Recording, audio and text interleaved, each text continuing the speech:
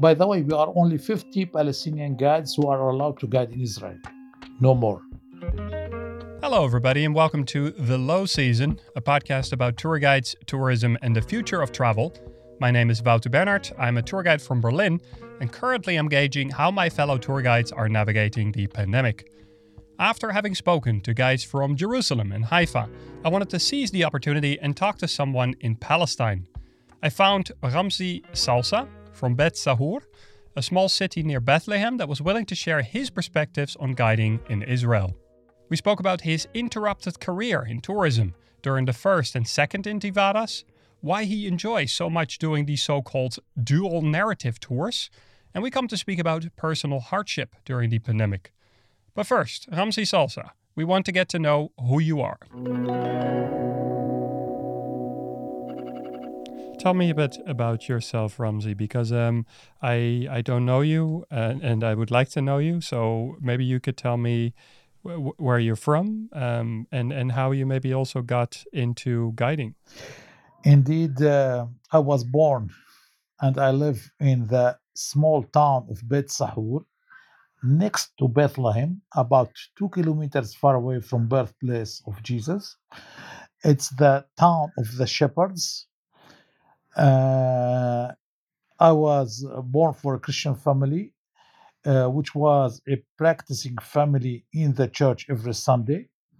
From here, I had a Christian education and I went to Christian school, a Catholic school. Then I went even to the seminary to become a priest, but finally I didn't make it and I quit the seminary. For my bad chance, there was no chance of following university because of the political and the situation on the ground during the first intifada in the Palestinian lands. So I had to work for some years. I could find some work, thanks God. But later, I had the opportunity with my cousin to go to Bethlehem University to study tourism. And this happened after the Oslo agreements. And in the first years, I could feel that Israelis and Palestinians were talking really peace, and there was a will for peace or working for peace to live in a peaceful way, let me say. And both sides were committed for a peaceful atmosphere at least.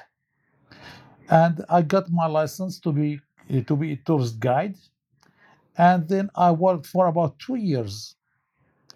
These 2 years were a kind of first experience for me to learn more on in the field, on the sites, and I gained a good experience. But later on, in the year 2000, there was what is called the Second Intifada, and everything was closed for about 5 to 6 years. And tell me a little bit about your tours. If you get tourists coming to Bethlehem, what kind of things do you talk about? Indeed, I usually work with French speaking pilgrims coming to visit the holy sites. And from time to time, I work with Americans who are interested in what is called the dual narrative tours. What is the dual narrative tours? It means that we are two guides, one Palestinian and one Israeli, in the same bus, reflecting our Palestinian and Israeli knowledge and thinking in front of our clients. And we are free to talk whatever we want to in the respect of the other, for sure. Is that difficult? Not really. It's I enjoy it always. Sorry, our goal is never to convince the others of our way of thinking of our life. Our goal is to show that there's always a different face of the coin, a different look of the matters. So I am Palestinian, he's Israelis. I have my way of thinking. I have my way of life. I have my way of talk, and he has his as well. It must be very different to do these kind of tours than what I'm doing in, say, Berlin. Like I'm showing people around and show them a building. Whereas where you are, there is still conflict. It is still an ongoing situation. How do you include that in your tour when you go across the country? Indeed, and the dual narrative tours, maybe a part of the goal of the tour is talking about the ongoing situation, but also for pilgrims, also while moving from one place to another, by moving from Bethlehem to Jerusalem, crossing the checkpoints, seeing a settlement, I cannot ignore that. And I guess my Israeli colleague, if they are coming with an Israeli guide, cannot ignore that. You see, so we try to, or I myself, I try to mention what is found on the ground, but I always take care as an open-minded person to tell that there's another way of thinking from my Israeli colleagues as well. So, for example, when I say this is what we Palestinians call settlement, but my Israeli colleague will say it's a neighborhood, for example. You see, I mention, I show, finally, it's not the problem of the group. The group or the tourists are coming for prayers, let me say, because I'm working with pilgrims. They are here to get the um, to get blessings of the Holy Land. I will try to help them in this for sure, but for sure also we are living in a situation that I cannot ignore in my movement with this group. What is your favorite place to go to in Israel or in Palestine? Well, whatever, because you can guide throughout the you can you can guide across the entire country. Yes, yes. Sometimes with difficulties in certain places, we might find some difficulties, mainly security matters in the crossing borders. For example, some of the crossing borders we are not allowed to be in as Palestinian guides. As Palestinian guides, we are not allowed to go to the city of Eilat, and even the Israeli guides don't know why. It's a matter of security for the Israeli army and the civil administration that is holding the Palestinian territories. Uh, we have sometimes some problems, small problems in some places, but usually we are, by the way, we are only 50 Palestinian guides who are allowed to guide in Israel, no more. Oh wow, that's very few. We are very few. But by the same time, all Israeli guides can come to the Palestinian sites to guide in, and the Palestinian Authority don't have the power to prevent them because before the Palestinian Authority, most of the guides were Israelis as well, and some Israeli guides, by the way, when they come to Bethlehem, they get their Palestinian guides with them to give the opportunity for them to work, but some do not. It's a personal matter, and sometimes there is cooperation between both sides. I wanted to ask you, what is your favorite place to guide? I have many indeed. Indeed, I have many. One of my most favorite places is Capernaum, the city of Capernaum, or the small town of Capernaum, which is a small village indeed. I love to guide in the site of Caesarea Maritima as well. Why do you like them so much? Well, they are big places to visit, and they might take you 1 hour to 2 to 3 hours guiding in them, and you can go so long in your explanation. And there is a geographical distance where you can tour in. So you really, it's a huge. It's kind of two huge places that you can walk, you can talk, and you can explain uh, all of them. What is why do you like tour guiding so much? Well, I don't know. Whenever I do guiding, I do it really with my heart and with my mind as well. It's my way of living, but also I love it. And maybe I love it for my own being distinguished that I'm able to speak a foreign language. Here it's French, sometimes it's English. And you know that our common language here in Palestine is Arabic. So it's distinguishing me in a way. Secondly, I don't lie in it, and I appreciate it. Tourism have a good income compared to other work in the Palestinian territory. But it's not for a matter of money that I love this work. It's really maybe also as a Christian, it's a part of my beliefs. And I'm talking about really a very special, unique place on the world where, as a Christian, I believe that Jesus walked here and he passed by here and he taught here and he was teaching here and there and so on. So it's a kind of blessing for me and for others for sure, being on the spot and being able to talk about it. Yeah. Tell me a bit about how it has been since the pandemic, because most of us haven't worked. How has that been for you? Are you, yeah, you're not getting any income? How do you see your future? Well, maybe I'm a little bad mad about it because really, I guess in the whole world, governments, the government tried to help their people, but not here or here. There was a small help for small groups of people, but not for everyone. And tourism was a kind of excluded, mainly tourist guides. Uh, Really, the situation is very hard. Uh, I had or I have two problems in that. My first problem that before the pandemic, I just bought a house in a building. And to be able to buy this house, I get a loan from the bank. It's money. And while I was working, it was not that hard for me to pay back for the loan and to pay also to continue working at the house because I bought only the stone and now I have to prepare to be able to live in.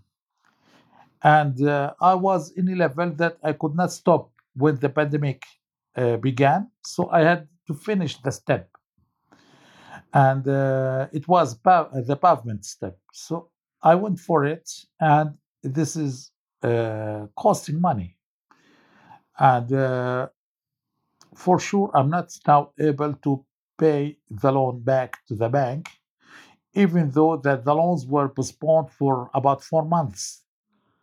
Okay, the 4 months will end soon. The 4 months will end soon, and there is uh, no hope in the near future that tourism will take back. At least yesterday, the Israeli Prime Minister talked about the 1st of August that there might be an opening for the international tourism in Israel. So I had I had my problem for at least 1 or 2 months to pay back the loan. Secondly, and here it's really very personal, during this period, mainly last month, uh, I had a problem with my wife. Not a relationship, no. She got sick, and this is really a big challenge for me. Well, to be frank with you, I was working well. I was having good income. Okay, I bought the house. I was still having some money. I still have the last part of this money, but I was forced to sell one of my cars. At home, I was having two cars, and I sold one. I sold one of them to be able to live for the coming months. For how long? Really, I don't know. Tourism during the second Intifada, you couldn't work either for 5, 6 years. You said, what did you do in that time? Well, for the first 3 years, I was not married yet. I was alone. It was not that important for me to work. I was having some money, so I could manage myself. But finally, I should go to work for sure. I should occupy my time. So as I was not able to do everything. I I tried to learn the work of my father and brothers, which is the olive wood handicraft. So I tried to learn some. I tried to help. I could manage a little bit, but not that much. And with what I learned, I could produce something to help my brothers. I could gain a little bit my life with them. And the big challenge that time was to get married because age is passing and it's like a law that mainly in Oriental countries and mainly in Palestine, you have to get married. So I got married at the age of 34, at the fourth year of the Intifada.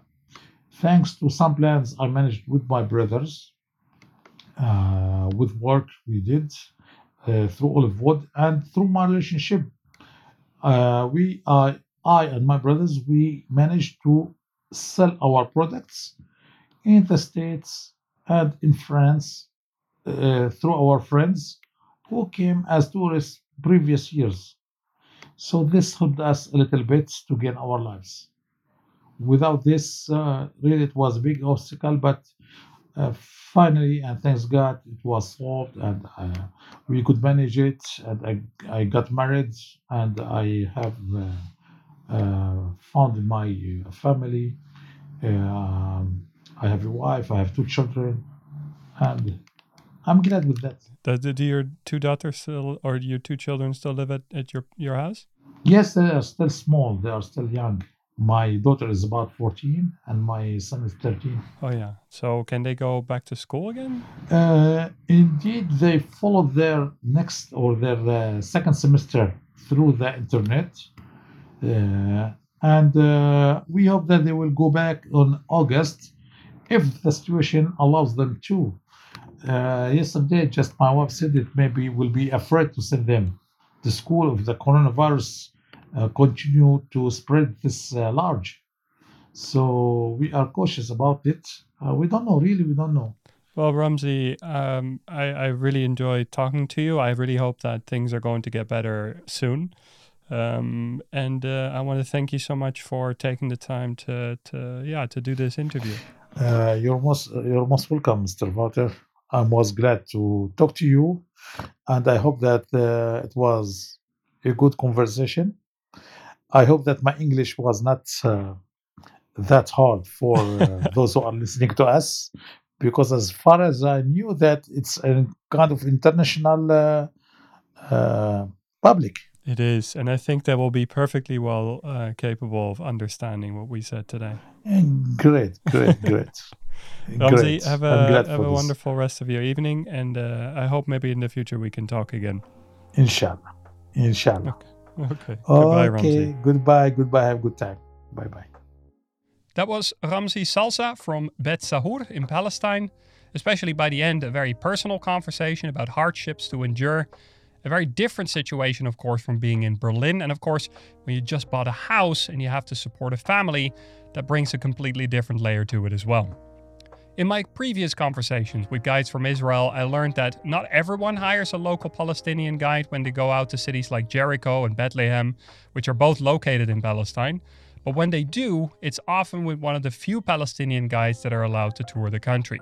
If you want to know more about the kind of tours that Ramzi is running, the dual narrative tours, they're run by a company called Mejdi Tours, and I've put their information up in the show notes. It was through the efforts of Kainer Jimenez Alvaro that this conversation was possible, and I've put a whole bunch of other interesting links up in the show notes as well. You can have a look at places like Bet Sahour and Capernaum, and learn about the first and second Intifada and of course the Oslo agreements.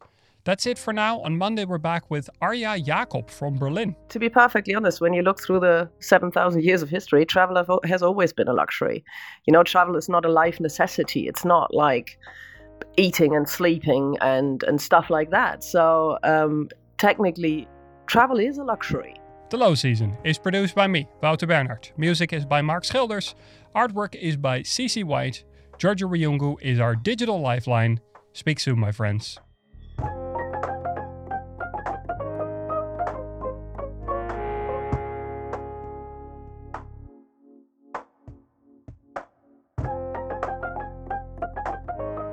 really a very special, unique place on the world where, as a Christian, I believe that Jesus walked here and he passed by here and he taught here and he was teaching here and there and so on.